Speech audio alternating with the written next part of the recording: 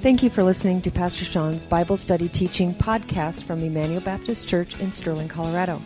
This lesson was recorded during our Wednesday night adult seminars. For more information on Emmanuel Baptist Church, please visit our website at www.ebc-online.org. Now here's Pastor Sean. So let's turn to Ruth chapter 2. And last week we saw what we called profiles in godliness. We saw two godly people. We saw Boaz being the protector, Boaz being the provider, Boaz being a righteous man. We saw Ruth's humility. Remember what Ruth's big question was to Boaz? Why me? Why have you been gracious to me? What did I do to deserve this?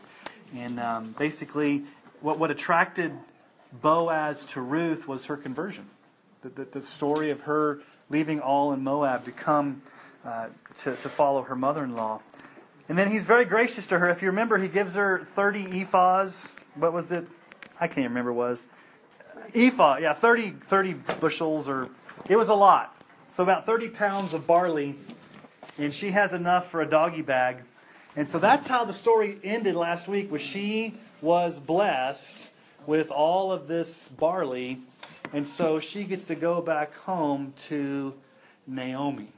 So we've kind of forgotten about Naomi for a little bit because the scene has shifted to Ruth. But let's just talk about Naomi. What is Naomi's name? Her name means pleasant. But when she came back to Bethlehem, she said, don't call me pleasant, call me Marah, which means bitter. So she's pretty much still kind of a bitter, lonely widow who's lost all. And the big question that we've got to ask is, here's the big question. The big looming question in Naomi's mind is, how will God bring restoration and redemption to her? How will God vindicate himself? If God was the source of her suffering, then how will he turn things around? Psalm chapter 30, verses 4 and 5. Sing praises to the Lord, O you his saints, and give thanks to his holy name. For his anger is but for a moment, his favors for a lifetime. Weeping may tarry for the night, but joy comes in the morning. And that song? Yes, Lord. Okay, so sorrow may last for the night, but joy comes in the morning. So for Naomi, there's light at the end of the tunnel. The big question is, what is that light? How is God going to take care of her? So let's pick up in Ruth chapter 2, verse 17, and let's read to the end of the chapter. This is the third act in the third scene in the second big act in chapter 2. So verse 17. This is Ruth. So she, Ruth, gleaned in the field until evening. Then she beat out what she had gleaned, and it was about an ephah of barley. And she took it up and went into the city. Her mother-in-law saw what she had gleaned. She also brought out and gave her what food she had left over after being satisfied. And her mother-in-law said to her, where did you glean today, and where have you worked? Blessed be the man who took notice of you. So she told her mother-in-law with whom she had worked, and said, the man's name with whom I worked today is, ta-da, Boaz. And Naomi said to her daughter-in-law, may he be blessed by the Lord, whose kindness has not forsaken the living or the dead. Naomi also said to her, the man is a close relative of ours, one of our redeemers. And Ruth the Moabite said, besides, he said to me, you shall keep close by my young men until they have finished all my harvest. And Naomi said to Ruth, her daughter-in-law, it is good, my daughter, that you go out with his young women, lest in another field you be assaulted. So she kept close to the young women of Boaz, gleaning until the end of the barley and wheat harvest, and she lived with her mother-in-law. All right. There's a little bit of comedy going on here, because what's an ephah of barley? Maybe 30 to 50 pounds. So what happens? Ruth comes back home with this big gunny sack, 30-pound bag on her back. After one day, remember? And she walks in, and what does Naomi do? she kind of gets a little excited. But think about what Ruth's coming home to. Okay, remember Ruth's confession a few weeks ago? She committed herself totally to Naomi. She pledged her faithfulness to her mother-in-law. And now she comes home to serve Naomi, a woman who, by the way, would be very difficult to handle. Ruth has a lot of patience, grace, humility, and stamina to live with Naomi, the bitter one, Mara. Okay. So before we even start to talk about this story for a moment, I want us to deal with the whole issue of bitterness. Can't deal with the book of Ruth without dealing with Naomi's name, Mara, which was changed to bitterness. And so this is just something that I believe I've seen over my years in ministry. Bitterness is a crippling sin that plagues many Christians. I've met far too many Christian people who have been overtaken with bitterness. And it's not a pretty picture. Because as believers in Jesus Christ, we are supposed to be joyful, demonstrate. Last time I checked, bitterness is not one of the fruit of the Spirit, is it? Okay, it's not. So, bitterness, how do you define bitterness? Well, I think we all know what it is, but I've just put some thoughts down here. Bitterness manifests itself in having a hard heart that harbors resentment. It's a persistent sourness. Bitterness happens when you never see any good in anything, but you always see the wrong. You're always critical and quick to point out problems and the negatives. Do you know anybody like that? It's plagued by bitterness. Martin Lloyd-Jones has got some good words on bitterness. Listen to what he says. Quote, "I grant there may be genuine grievances, but what makes us bitter is that we ponder them and meditate upon them and stay with them. In other words, we nurse our grievances. We dwell on them. We pay great attention to them. And if we are tending to forget them, we deliberately bring them back and allow them to work up us and again a state of bitterness." What does it mean to nurse bitterness? Nurse your grievances. You give it food. You feed it. Okay? Now, let's just talk about Naomi for a moment. Let's be really realistic with Naomi. Did she have valid reasons to grieve? Absolutely. She lost her husband. She lost her children. She was all alone. If I died and my two boys died and Dawn was left alone, I would say it would totally be appropriate for her to grieve. If she didn't grieve, there'd be something wrong. So there are appropriate times to grieve. And by the way, as I'm talking about this, just to let you know, I think it's May 13th, Saturday, May 13th, Andrea Waitley's doing a grief workshop here at the church on a Saturday. So if that's something that you know someone that's interested in that, it's basically how do you grieve biblically. But the question that you ask here is, and this is a tough question, when does grieving and mourning end and bitterness begin? How do we get through painful circumstances but make sure we don't fall into the sin of bitterness? I don't know if I have a cookie-cutter answer for that because I think it's different for each person. But there are times where you will grieve. You will mourn.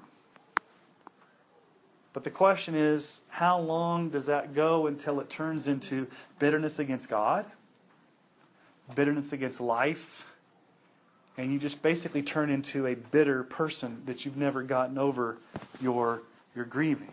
So let me just say this. Hurting and grieving is okay. I'm not here to say you should never grieve, you should never hurt. God has created us to mourn and to hurt, but eventually we must move on and rely on the power of the Holy Spirit to restore to us the joy of our salvation. So, before we actually get into the book of Ruth, I wanted us just to look at this, just take a side trip and talk about bitterness. what does the Bible have to say about bitterness? It has a lot to say.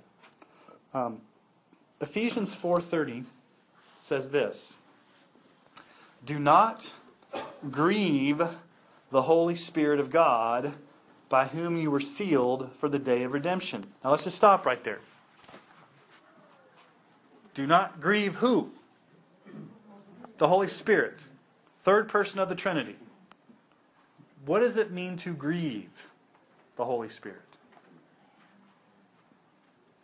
It's kind of a weird concept to think about making God himself sad. But what saddens, what grieves, what brings sorrow to the Holy Spirit? You may ask, what grieves the Holy Spirit? We don't have to guess, because in just the next few verses, Paul gives us the list of what grieves the Holy Spirit. So, Ephesians 4:30, do not grieve the Holy Spirit of God. Verses 31 through 32, let all bitterness, notice that's the first on the list. Let all bitterness and wrath and anger and clamor and slander be put away from you, along with all malice. Be kind to one another, tenderhearted, forgiving one another, as God in Christ forgave you. So what grieves the Holy Spirit? Bitterness. And what does Paul tell us to do with bitterness and with wrath? He says, put it away. It's a command.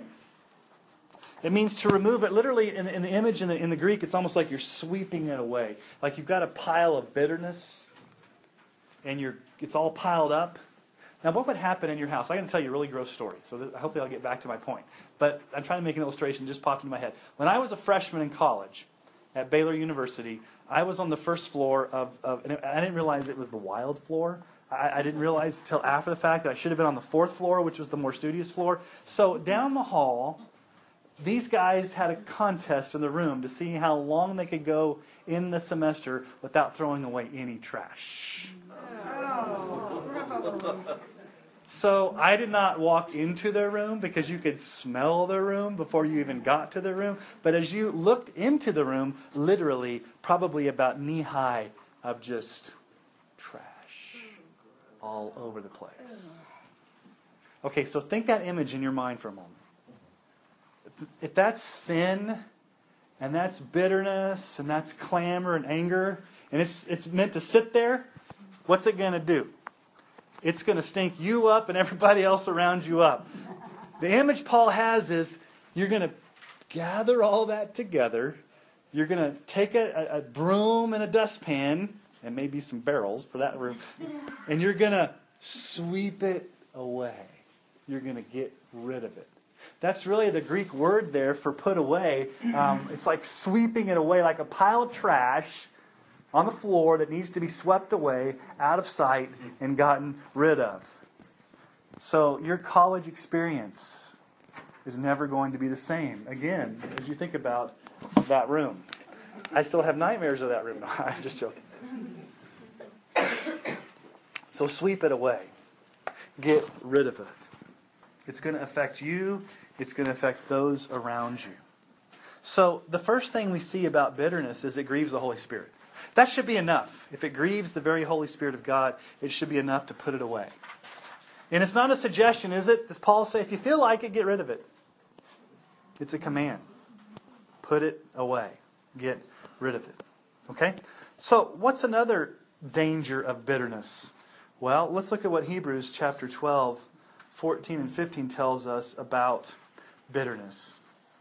Strive for peace with everyone, and for the holiness without which no one will see the Lord. See to it that no one fails to obtain the grace of God, that no root of bitterness springs up and causes trouble, and by it many become defiled.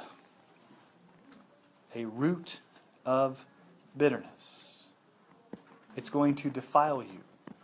Bitterness is going to make you unholy.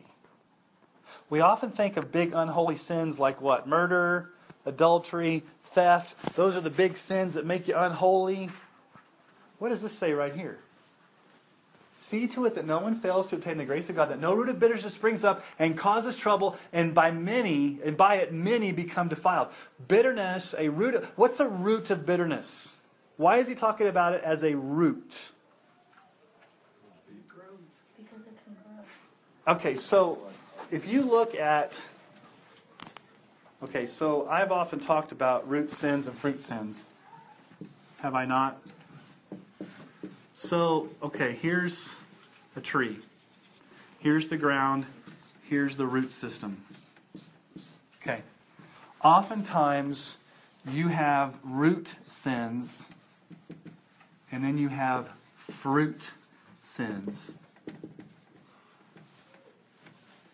That's fruit. Okay. Pick whatever fruit you want that grows on a tree. When you look at that tree, what do you automatically see? The fruit, right? Fruit's not going to grow unless it has what? Roots. Okay? What oftentimes happens is there are sins deep down in your heart that have taken root way far underneath the surface of what maybe even you can see, that manifest themselves in the things that you can see. So, for example, root sins would be like bitterness. Root sins would be like lust, would be like pride, envy.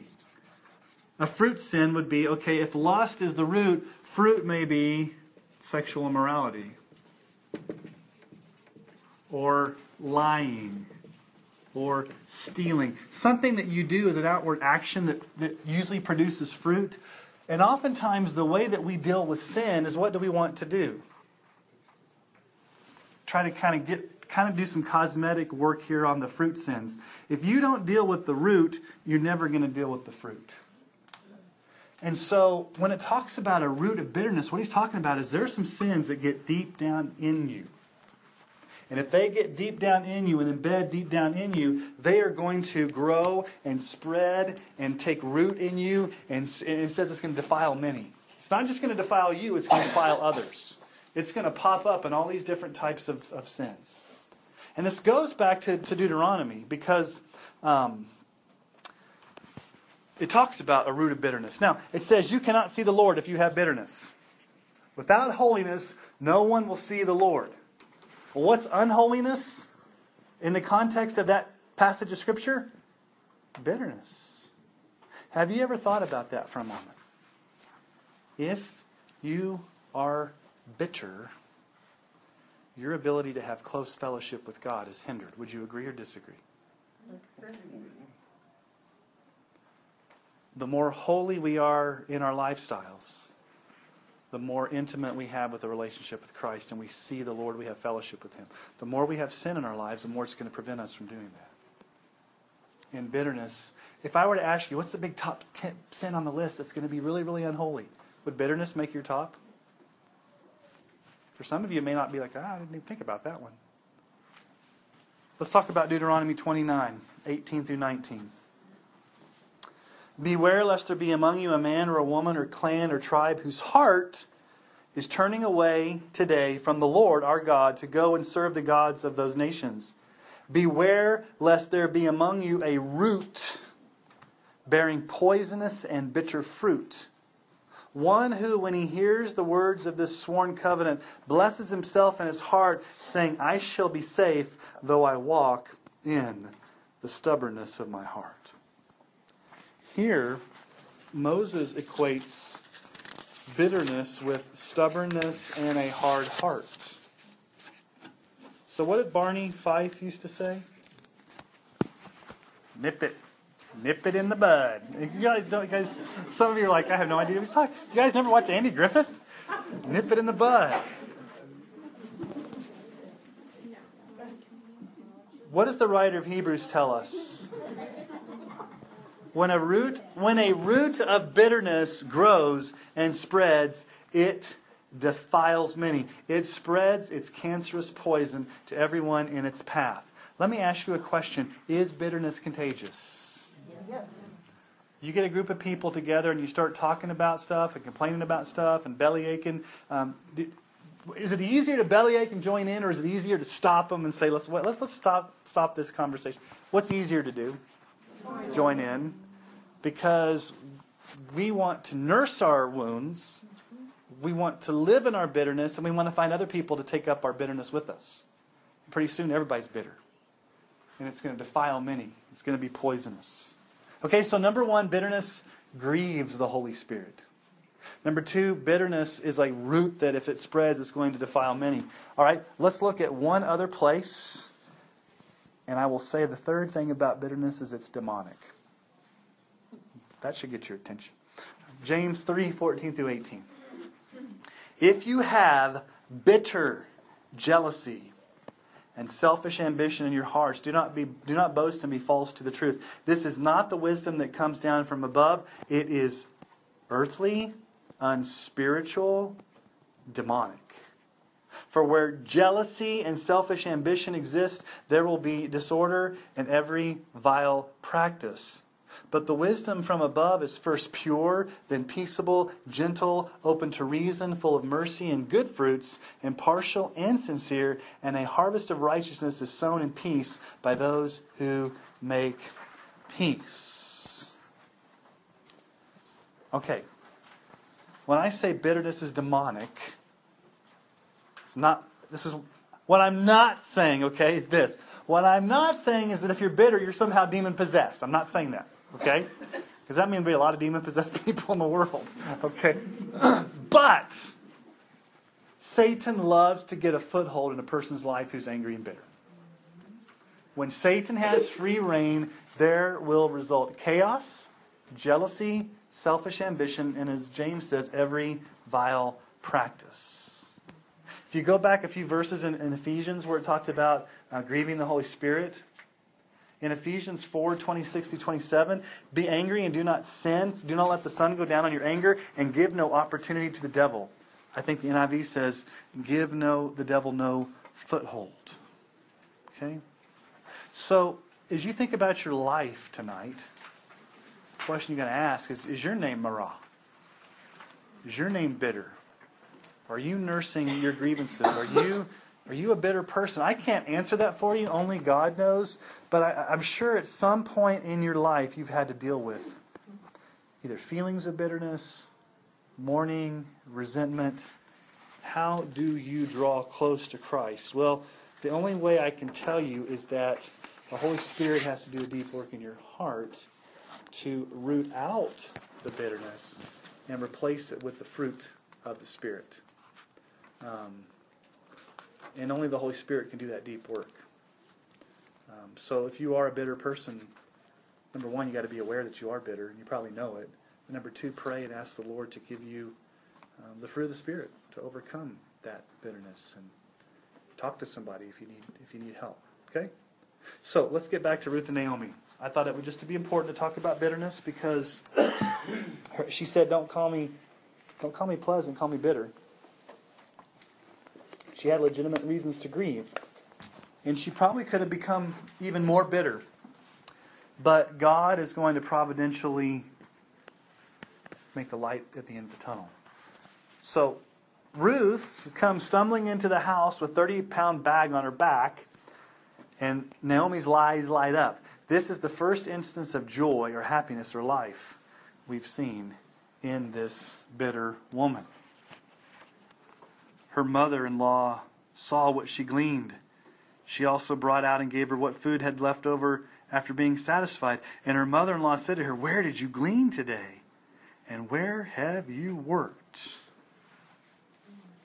The Hebrew is actually pretty funny here when you look at the original language, because it's almost like, "Where in the world did you glean today?" It's like that's kind of the way she said it there. She's so excited. She blurts out. She's jazzed. She's excited. Blessed be the man who... where in the world did you... You went out there to get just like maybe a little bit of barley, and you came back with like 6 months worth of barley in one day. Where in the world did you go, girl? I mean, that's kind of like the way Naomi's acting. And then, to make matters even better, the storyteller gives us some dramatic tensions that you don't quite get in your English translations. The ESV probably does the best here. But the way it's worded in the Hebrew, it's in a way that emphasizes every word really slowly. The name of the man with whom I worked is, pregnant pause, wait for it, Boaz!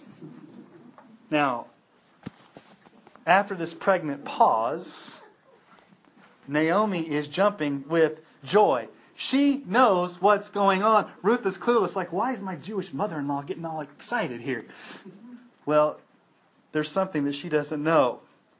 Naomi sees the invisible hand of God's grace. And so this time, what does Naomi do?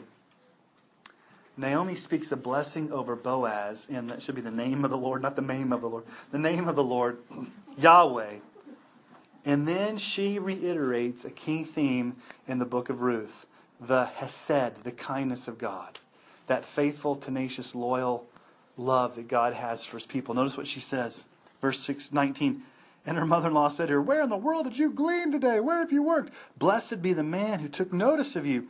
She told her mother-in-law with whom she had worked and said, the name of the man with whom I worked today is Boaz. And Naomi said to her daughter-in-law, may he be blessed by the Lord Yahweh, whose hesed has not forsaken the living or the dead. What is she saying? God's been gracious. God's not forsaken us. We are seeing God's hand of grace here, Ruth. Just as Naomi attributed her loss to the hand of God, now she attributes this gain to the hand of God. Does God ever abandon His people? Joy comes in the morning. Times may be tough. There may be stinging providences, but God is a merciful God who's pledged His covenant love to His people in Jesus Christ. It doesn't mean that things are always going to be easy. It doesn't mean that it's always going to go the way you want it to go. But does joy come in the morning? Yes. God never leaves or forsakes you. God is going to come through. God's going to take care. God's going to come to the rescue because what's His character? He is a God of chesed. Trying to wake you guys up tonight. He's a God of steadfast love. What did God say to Moses? You remember the story of Moses? Moses says to God, I want to see all your glory. And God says, you can't see my glory. If you see my glory, you're going to die. But here's what I can do. I can hide you in the cleft of the rock, and I will let my glory pass, and you'll be able to see my backside glory. And so God does that. And as God's glory passes by, God gives Moses a word about His character. And we find that in Exodus 34:67, which is the John 3:16 of the Old Testament, repeated over and over again in the Old Testament. It says this, the Lord a God merciful and gracious, slow to anger, abounding in, there's that word, steadfast love, hesed, and faithfulness, keeping steadfast love for thousands, forgiving iniquity, transgression, and sin. Highlight that passage of Scripture in your Bible and go back to it. The Lord's merciful, gracious, slow to anger, abounding in steadfast love. That's God's character. That's God's nature. That's who God is for His people. That's who God is for His people. And Paul reiterates this in Romans chapter 8, 31 through 32. What then shall we say to these things? If God is for us, who can be against us? He who did not spare His own Son, but gave Him up for us all, how will He not also with Him graciously give us all things? If God's for you, who can be against you? The answer is nobody. So Naomi's excited because she knows God's in control. Ruth, as we looked at last week, didn't just happen to walk by chance into some field and get lucky. Out of all the fields she could have walked out into, where does God providentially lead her? To Boaz's field. And what does Naomi say? Look at what Naomi says, and we're introduced to this whole idea of a redeemer. Look at verse 20. Naomi said to her daughter-in-law, "May he be blessed by the Lord whose steadfast love, whose kindness has not forsaken the living or the dead." Naomi also said to her, "This man is a close relative of ours, one of our Goels, one of our redeemers." A kinsman redeemer. You cannot study the book of Ruth without understanding what a kinsman redeemer is. The Hebrew word there is Goel. G-O'-E-L, a Goel. A redeemer. A close kinsman. A relative redeemer. Now, what in the world was this? What's a redeemer? What's a kinsman redeemer? There's 5 things that the Old Testament teaches about a kinsman redeemer. So let's talk about this, because you can't jump into the book of Ruth and understand these cultural things without understanding some background. So we don't have kinsman redeemers today. We don't have this cultural, we don't have these types of laws, so we need to understand the laws of the day, the culture of the day, especially back in Deuteronomy and Numbers and Leviticus, how all this was laid out. So number 1, just to kind of tell you what this is, this was an Israelite family law that was laid out in Leviticus and Numbers and was basically to help propagate the family name. What was so important back in that culture? That you carried on the name so that you could have property and so that the name was carried on. You give it to your firstborn son and he would give it on. And so if you died without any offspring, in that culture, that was the worst thing that can happen to you. And so this was a way to make sure that the family name got carried on. So there were 5 obligations of a kinsman redeemer or a close relative who had to fulfill by law. So legally, these were the obligations of a kinsman redeemer by Israelite law. Here's the first. If for some economic reasons a family member had to sell land, the kinsman or Goel was responsible for repurchasing the property according to Leviticus 25. Okay, so if you had to sell land because you got into economic straits, it was your family plot and you had to sell it, the kinsman could have to come back and repurchase it so that you could have that land back if you weren't able to get it back. Okay, number 2. If a family member was forced to sell themselves into slavery, a Goel or a redeemer would buy them out or redeem them out of slavery according to Leviticus 25. Sometimes in that culture, if things got really bad and you got in economic straits, the best thing for you to do was to sell yourself into slavery so that at least you could get a meal and put yourself in a position where you wouldn't be totally destitute. But you were still a slave. And so your kinsman redeemer had to buy you out of slavery. Number 3, he was responsible for avenging the killing of a family member by tracking down and executing the killer according to Numbers 35. So if I got killed and I got murdered, my brother Scott would have to go to my wife Dawn and say, "Let's go hunt down the killer and go find him and avenge him." And that was what the kinsman redeemer had to go do. So, bounty hunter, I guess, what you're saying there. All right. Number 4. If a wrong was committed against a family member who died, the Goel would pay the restitution money according to Numbers 5. Okay, so there was some type of restitution money that had to be paid if there was a wrongful death. Lastly, a Goel or a redeemer would also come to the aid of a needy family member and assist them in lawsuits to see that justice was done. Okay? Now, you may think, that's a great list, Pastor Sean. I'm glad you gave us that bit of trivia from the Old Testament. Who cares? Here's the thing about it that you need to understand. The unusual thing about Naomi's happiness and joy that Boaz is a redeemer is that none of these redeemer texts make any reference to the responsibility to marry a widow of a deceased relative. As a matter of fact, Naomi was not a victim of any of the above issues with the possible exception of number 1. At this point, we don't know. Maybe Elimelech had to sell his plot of land during the time of the famine. We don't know.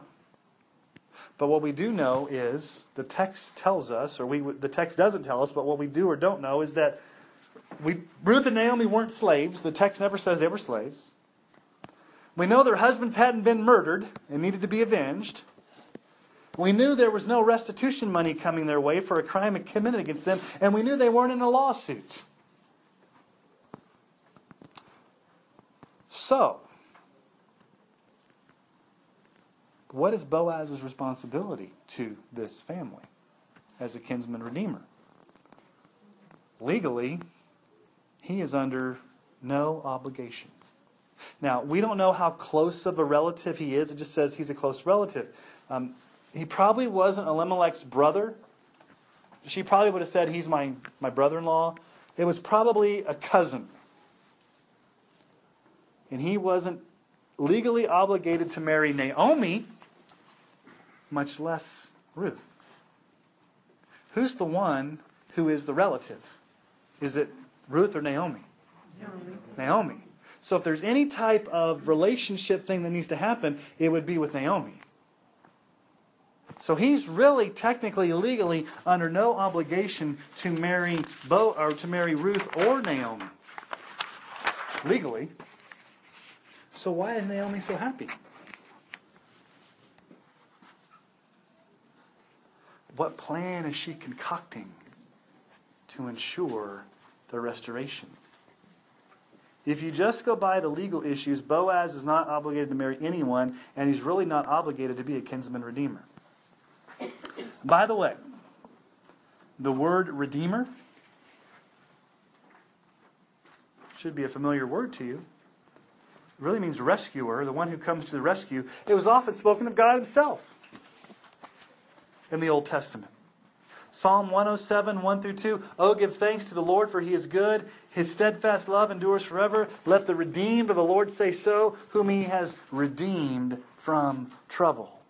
Notice how that psalm takes together the Hesed and the Redeemer language together. God is good. His Hesed, his steadfast love endures forever. He has redeemed us. We are the redeemed. He's bought us. He's purchased us. He's rescued us. God's rescued us from trouble, from sin, from slavery to sin. Isaiah 43, 1 through 2. But now thus says the Lord, the one who created you, O Jacob, he who formed you, O Israel. Fear not, for I have redeemed you. I've called you by name. You're mine. When you pass through the waters, I will be with you, and through the rivers, they shall not overwhelm you. And when you walk through fire, you shall not be burned, and the flame shall not consume you. I have redeemed you, Israel. You're my possession. I've redeemed you. Lamentations 3, 57 through 58. You came near when I called on you. You said, do not fear. You've taken up my cause, O Lord. You've redeemed my life.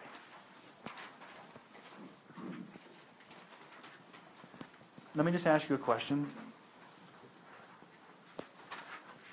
Is God under any legal or moral obligation to redeem us? Why does he do it then? Out of his sheer love for sinners. And this is a picture of Boaz. Because here's the picture of the gospel. Here's the picture of Jesus in Boaz. If Boaz is going to come to the rescue of Ruth and Naomi, it's not because the law is somehow demanding him to do it or forcing his hand. It's because of his grace and his willingness to show mercy. It's a voluntary grace, and that is exactly what Jesus shows us. He's not obligated to love us or show us mercy or even to die for us, but because of his grateful love for us, he chose to go to the cross. Don't ever, ever, ever let the words come out of your mouth, God, you owe me. Does God owe us anything? No. Yes, he does. The one thing God owes us is the wages of sin is death. So if God owes you anything, it's death. It's separation. It's sin. So God chooses out of his free grace, out of his steadfast love, out of his mercy, to choose to save us, to love us. And that's what Jesus said. Jesus said in John 10 as the Good Shepherd. John 10, 17 through 18. For this reason the Father loves me, because I lay down my life, that I may take it up again. No one takes it from me, but I lay it down on my own accord. I have authority to lay it down. I have authority to take it up again. This charge I have received from my Father. Jesus went to the cross because he wanted to. Nobody forced him to. He wasn't obligated to. He did it out of sheer mercy. And that's what Boaz is going to do here.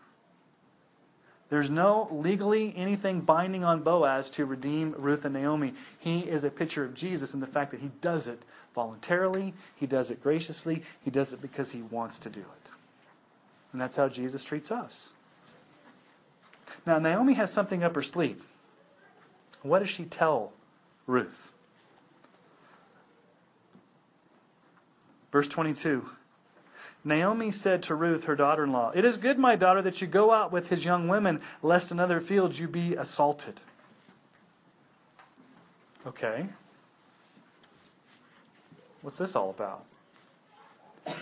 Remember they came back at harvest time?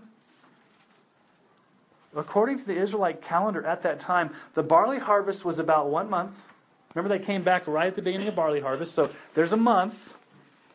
And it was followed by wheat harvest, which was probably another 2 months.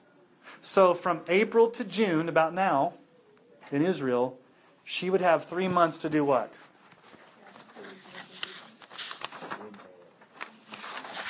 What? Win Boaz.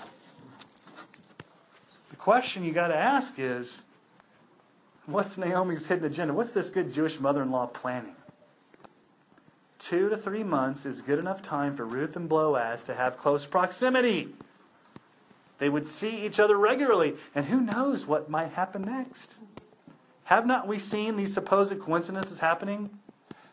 What's going to happen next that's going to, quote unquote, surprise us? Now remember, what does she say? Stay close to the young women, lest you be assaulted. What did we talk about last week? It's the time of the judges. She could be dangerously harassed, assaulted. Basically, she was fresh meat out there for these little Jewish boys to pick up a new wife, if you thought about it.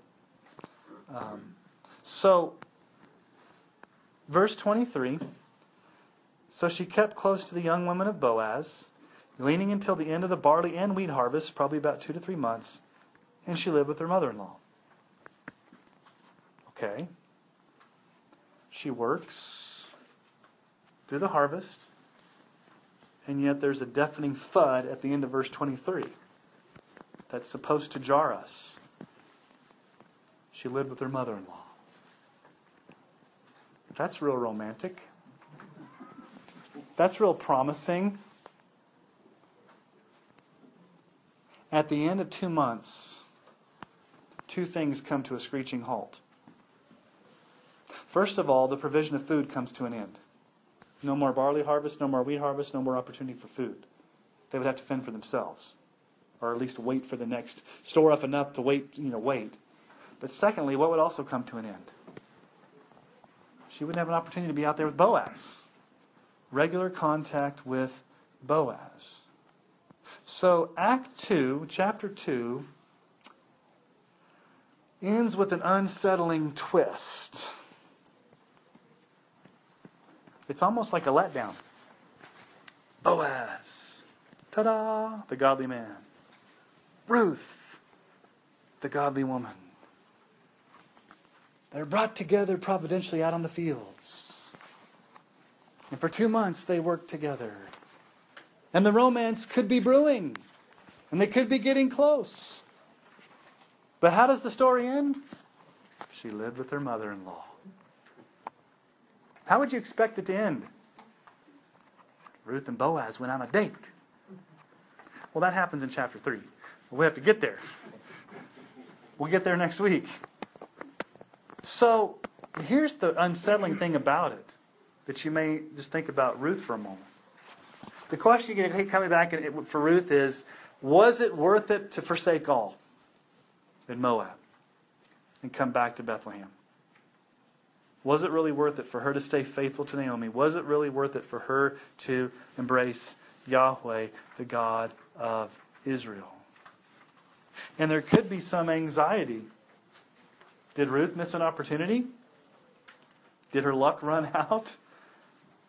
Now that the harvest is over, will Boaz be out of the picture? Will he lose interest? Will he go on to bigger and better things? It's a sad letdown here at the end of the chapter, because what do you have? 2 widows just at home waiting for God to intervene? Or does Naomi have something up her sleeve? What will happen next? Is there hope? Now he does this, storyteller does this to us every week. He leaves us with a cliffhanger. What's going to happen? But there is hope for Naomi. And that's the important takeaway from chapter 2, is there's hope. Because a bitter, desperate woman is brought to new life. And she's given hope to the prospect of a Redeemer. There's going to be one that's going to come to her rescue. Now, what does this mean for us? Those who were once dead in our sins and trespasses, those who were blinded in our sins and enslaved to ungodliness and in darkness and despair. This is really bad spelling. The true Redeemer, Jesus Christ, has come to our rescue.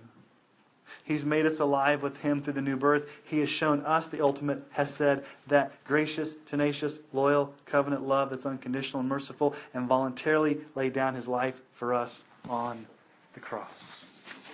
We have a Redeemer. And what does Ephesians 2, 4 through 9 say?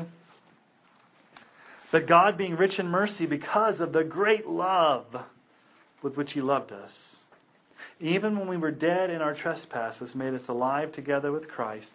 By grace you've been saved, and raised us up with Him, and seated us with Him in the heavenly places in Christ Jesus, so that in the coming ages He might show the immeasurable riches of His grace and kindness towards us in Christ Jesus. For by grace you've been saved through faith, and this is not your own doing. It's the gift of God, not a result of works, so that no one should boast. This is the greatest message that we can hear. There is a Redeemer. I know that my Redeemer lives. My Redeemer. We're going to sing that this Sunday, because what's the whole thing about? She knows her Redeemer lives. There's a living Redeemer. His name's Boaz. For us at Easter, who's our living Redeemer? Jesus is our Redeemer, who's conquered the tomb and is risen again, and our Redeemer lives. Now, I didn't want to go into chapter 3 because it takes a long time to unpack a lot of what's going on there, but I don't want to finish with Ruth tonight. You're not getting off, what time is it? Half an hour early. So I've got what they say in Cajunville. Has your husband ever called a lanyap? No, I've heard that one. I've got a lanyap for you guys. A lanyap is Cajun for something a little extra. Something a little extra. So, turn in your Bibles to the book of Revelation.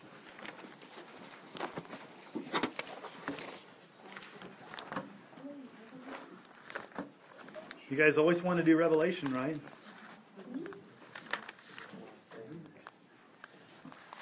So, well, since we have time,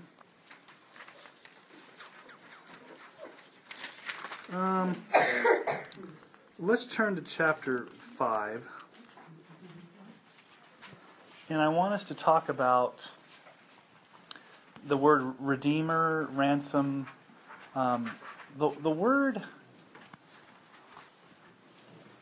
Okay, so we got some key words, especially in the book of Ruth. We've got Hesed, we've got bitter, we've got Goel, we've got redeemer.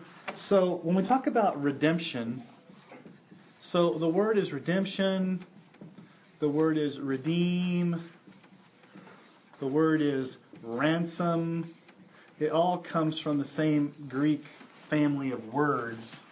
Those words, redemption, redeem, and ransom. And basically the idea in the Greek language is more of a slave market. Okay? So in the Greek culture of Jesus' time, of Paul's time, there were slave markets where you had slaves. Now don't think about slaves like we have in Civil War times. It was all different types of slaves. But basically you were property and you were owned. The only way you could get out of being in slavery was for somebody to redeem you. And how they redeemed you was to pay the ransom price to your slave owner, and that would release you from slavery. Okay, so question. Are those without Christ in slavery? What kind of slavery? Spiritual slavery to sin, to Satan, to their flesh. Can they escape themselves? No, they have to be bought out. What buys out sinners from spiritual slavery? Peter will tell us it's the precious blood of Christ. He ransomed us. He redeemed us. He bought us. Okay? So, the picture of ransoming, the picture of buying, comes to full fruition in Revelation. Where do we first see the idea of ransom? In Exodus, right? What's going on in Exodus? The Israelites are where? They are in what? They are in Egyptian bondage. They are in slavery to harsh taskmasters. Okay, how is God going to get them out of slavery? Does God say, hey, get yourselves out, pack up and leave? You've got the ability to do it. Just go up to Pharaoh and say, hey, dude, let us out of here. We told Moses to do that, but what was God's means for getting them out of slavery? God said, go kill a Passover lamb, put blood on the lintel and doorpost of the house, and when the angel of death passes over and sees the blood, your firstborn will be spared. If there is no blood, your firstborn will die. And so that night, the destroyer, the angel of death, came through Exodus, and then God redeemed or ransomed or purchased, if you will, Israel out of Egyptian slavery through the Red Sea into the Promised Land. Old Testament picture of redemption. New Testament picture of redemption, buying out of slave markets. Okay. In Exodus, what was the nation that was redeemed? Israel. Was there any other nations in the Exodus? Just Israel. When we get to Revelation, Revelation is called the New Exodus. I challenge you to go read Revelation. There are more references in the Old Testament, in the book of Revelation, than any other New Testament book. And almost all of them are in reference to Exodus imagery. So the book of Revelation is the new Exodus of the new people of God being redeemed by the new Passover lamb. And it's not just the nation of Israel, but it's the whole, all tribes, nations, peoples, and tongues. Okay, so let's go to Revelation chapter 5. This is the scene where John, the apostle, is in the throne room of God. He's been transported up to the throne room. And again, this is apocalyptic literature. I don't have time to set the stage for how to read Revelation, but we'll just talk through some of this apocalyptic literature. So chapter 5, Revelation. Then I saw in the right hand of him who was seated on the throne a scroll written within and on the back, sealed with 7 seals. And I saw a mighty angel proclaiming with a loud voice, who's worthy to open the scroll and break its seals? Okay. Who's seated on the throne? If you go back to chapter 4, it's God the Father. And what does he have in his right hand? A scroll that's written within and on the back. Now, this is probably the scroll of destiny that God is going to unfold upon the earth in judgment. And it's written on the front and on the back because it has all of his plans, and it's sealed with 7 seals to represent perfection. So this is God's perfect, ordained plan to bring about his will on the earth. And what's the angel's question? Who is worthy to walk up to God and grab that out of his hand? Is anybody worthy to go walk up and grab God's plan out of God's hand? The only person that's worthy is if you're God in the flesh. Jesus. So, verse 3. No one in heaven, on earth, or under the earth was able to open the scroll or look into it. And I began to weep loudly because no one was found worthy to open the scroll or to look into it. So, what's John doing? It's hopeless. There's no human person, there's no angel, nobody can go inaugurate, institute God's plan for the ages. Nobody is holy enough, nobody's worthy enough, everybody's too sinful to go accomplish this. So if God's going to accomplish it, God's got to accomplish it. So I sat and I weep, because what's going to happen? And then verse 5, one of the elders said to me, and don't ask me what these elders are. I don't know if they're angelic beings, I don't know if they're actual people, they're just elders. And what did he say to John? Weep no more. Behold, the Lion of the tribe of Judah, the root of David, has conquered, so that he can open the scroll and its 7 seals. Don't cry, John, because there is someone who's able to take the seal, the scroll. A lion. And not just any lion, but who? The Lion from the tribe of Judah, the root of David. He has conquered. That's the Greek word Nike. He can open it. So who's the Lion of the tribe of Judah? Jesus. Okay, so what is John going to expect to see when he turns around? He's going to expect to see a lion. A roaring lion ready to go conquer. Wouldn't you expect that's what John's going to turn around and see? Because the elders just told him, a lion, the tribe of Judah, is going to take this scroll from God's hand. Well, let's see what happens. Verse 6. Between the throne and the 4 living creatures among the elders, I saw a lion. No, is that what it says? I saw a lamb standing as though it had been slain. So what does John see? Does he see a lion or a lamb? Yes. Does he see a lion or a lamb? This is apocalyptic. This is imagery. Don't draw this literally as if you have a pen and paper. It's a vision. He's the lion/lamb. Now, when you think of a lion, what do you think of? Power, authority, fierce. When you think of a lamb, what do you think of? Death. Okay. So how does Jesus conquer? Does he conquer as a lion or does he conquer as a lamb? Yes. That's a good answer for Revelation. Yes. Okay, so he had 7 horns and 7 eyes, which are the 7 spirits of God. Don't take this literally as if there's a lamb there with 7 literal horns. 7 horns is a number of, it's symbolic of perfection, of authority. 7 eyes, Jesus sees all things. The number 7 is symbolic of completeness or perfect. So this lamb, this Jesus, verse 7, he went and took the scroll from the right hand of him who was seated on the throne. And when he had taken the scroll, the 4 living creatures and the 24 elders fell down before the throne, or before the Lamb, each holding a harp and golden bowls full of incense, which are the prayers of the saints. Now, let me draw this for a moment. When you go back and look at chapter 4, you are in the throne room, and there's the throne. And God the Father is seated on the throne, but you can't see him because he's brilliant, he's shining, he's bright. And closest to the throne are these 4 living creatures. And they've got wings. You can't draw them. They're just 4 living creatures. They're the highest angelic beings that are the closest to the throne of God. And then around them, you have what? The 24 elders. 24 being a multiple of 12.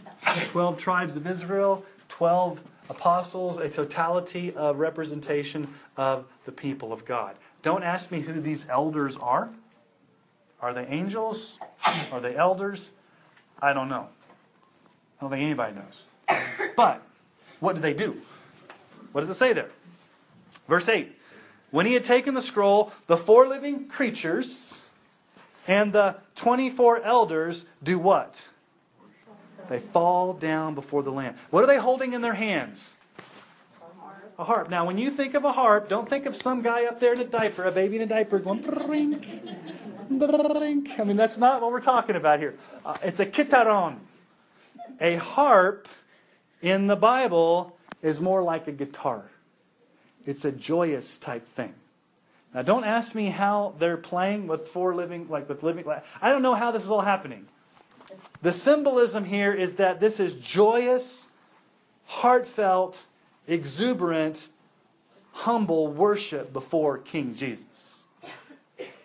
And they're going to sing a new song. What's the song that they sing? Let's look at their song. This is what they're singing. This is what they're going to be singing in heaven. This is what the songs in heaven sound like. Worthy are you to take the scroll and open its seals. Why? For you were slain. Slaughtered, literally. And by your blood, you what? Ransomed. There's the word there. You ransomed. You bought. You purchased. People, for who? For God. From where? Every tribe, language, people, and nation. Not just Israel. And you have made them a kingdom and priests to our God, and they shall reign on the earth. Why are they praising Jesus? Because of His death on the cross, being slaughtered as the lamb, buying people for God from every tribe, tongue, language, and people. So, is God a God of only the Israelites? No. If not, none of us would be here. He is a global God. And you see here every tribe, a representative. I don't think this is saying that everybody's going to be saved. I don't think you can. This is not universalism where every single person is going to be saved. He ransomed people for God from, out of. So I think there's going to be a representation of God's people from every tribe, language, and people and nation. And when we talk about tribes, language, peoples, and nations, we're not talking about countries. We're talking about ethnes. Nations in the Bible means more than just geopolitical nation states. It means ethno-linguistic people groups. In India, there's about 4,000 of those people groups. There's probably 4,000 different languages. So, just among the tribal people that we go to in India, there's 13 tribes in that area. And they all speak somewhat of a different language. And they're ethnically different. So, God is doing a work in the world right now through missions, through global missions, to send people out to share the gospel of Jesus so that this can become a reality.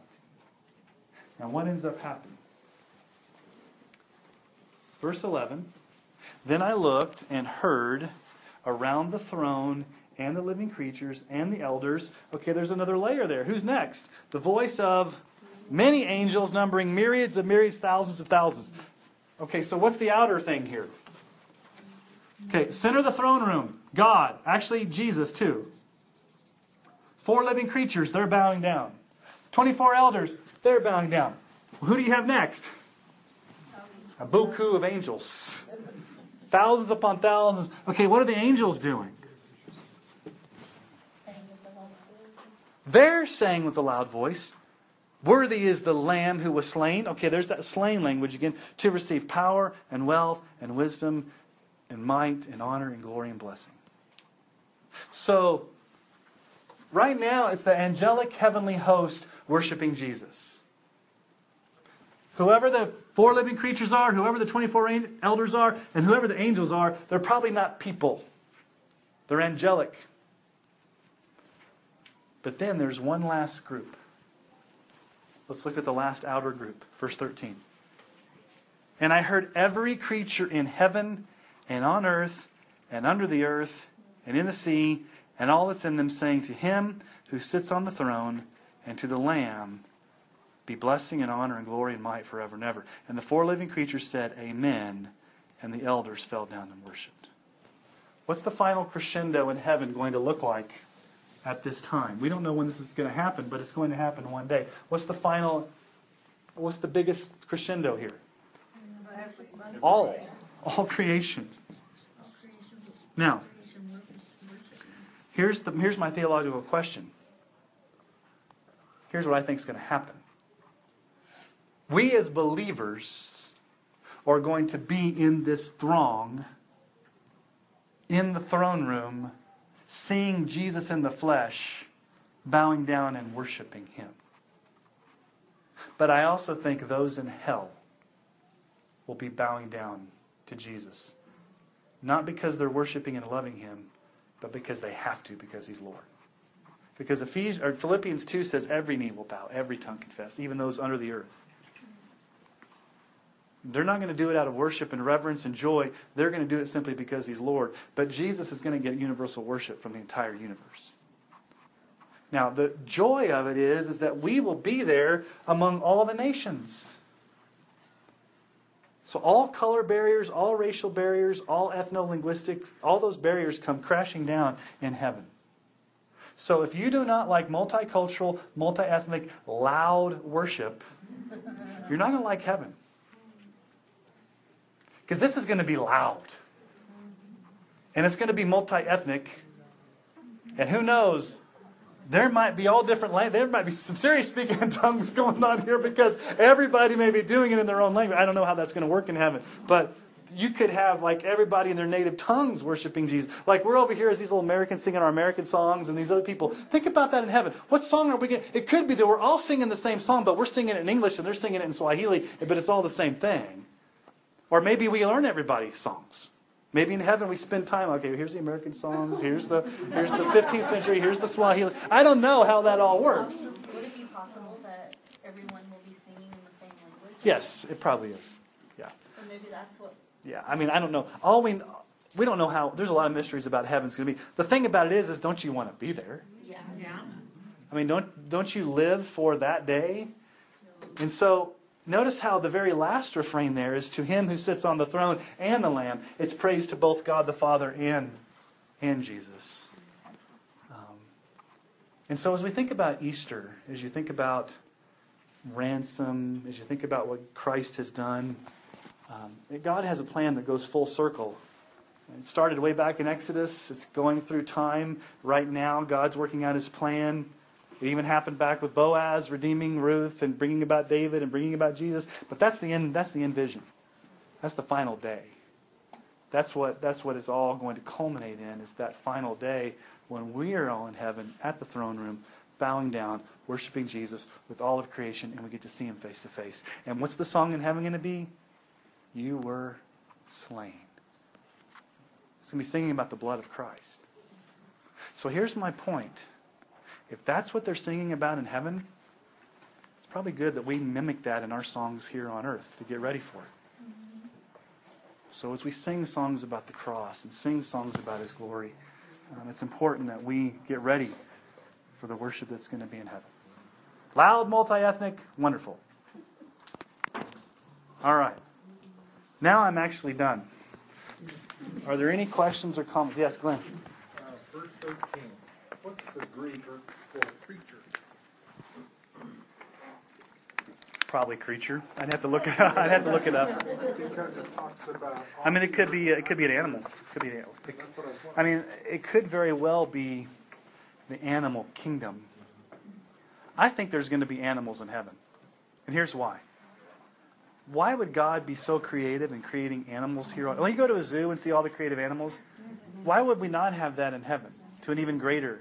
There may be some animals in heaven that he's just waiting for us to get there. Like maybe C.S. Lewis had some insight in Narnia with some, I don't know. But I'm just saying, why all the creative, think about this for just a moment. All of the creativity and beauty and glory and majesty you just see on this planet that God has created here in a fallen world, why wouldn't it be even greater in a perfect heaven? Taller mountains. It's going to be a material world. It's not just we're going to be floating around on clouds up there playing harps. It's the new heavens and the new earth. I don't know. We'll have to wait till we get there. But I don't think God would go to the length of creating all different types of animals to not have them in heaven. Now, I'm not saying all dogs go to heaven and you're going to be reunited with your pet. I don't know. That's something that's probably, that's a different story. I mean, I'm not. But the main point is that it's going to be perfect and we're going to be in Christ's presence. So, Glenn, I don't know if that answers your question or if that was your deep insights. Yeah. So, any other questions? Yes, Heather. Okay, so normally, Bible verses help combat, like, our thought life, going back to the bitterness. Yeah. Can you think of a good verse off the top of your head to memorize, like, if you struggle with bitterness? Yes. I wish the ladies over at that conference, the 8 gates, the 8 bars of, so go to Philippians 4:8. Let's turn there real quick. What is it, the 8 bars of yeah, that was a good. So go to Philippians 4:8. It's a good question, Heather. So Philippians 4:8 says, "Finally, brothers, whatever is true, whatever is honorable, whatever is just, whatever is pure, whatever is lovely, whatever is commendable, if there's any excellence, if there's anything worthy of praise, think about these things." So the command in that passage is to think about those things. So you've got a grid. If you start getting bitter thoughts or bitter attitudes, pull that verse up and start going through that list. Is what I'm thinking true? If it's not, I need to get that thought out. Is what I'm thinking honorable? And you can just maybe start looking at that, and then as those negative, bitter thoughts come, you replace those with thoughts about who God is and who you are in Christ and things like that, and ask the Holy Spirit to take those. Does that help you? Okay. That's probably like a good grid. So any thought that comes in, take it through that grid of those 8 things and say, okay, is what I'm thinking, what I'm experiencing, what I'm feeling, does it match what I'm supposed to be thinking about? And if not, I need to get it out and think about something that is worthy.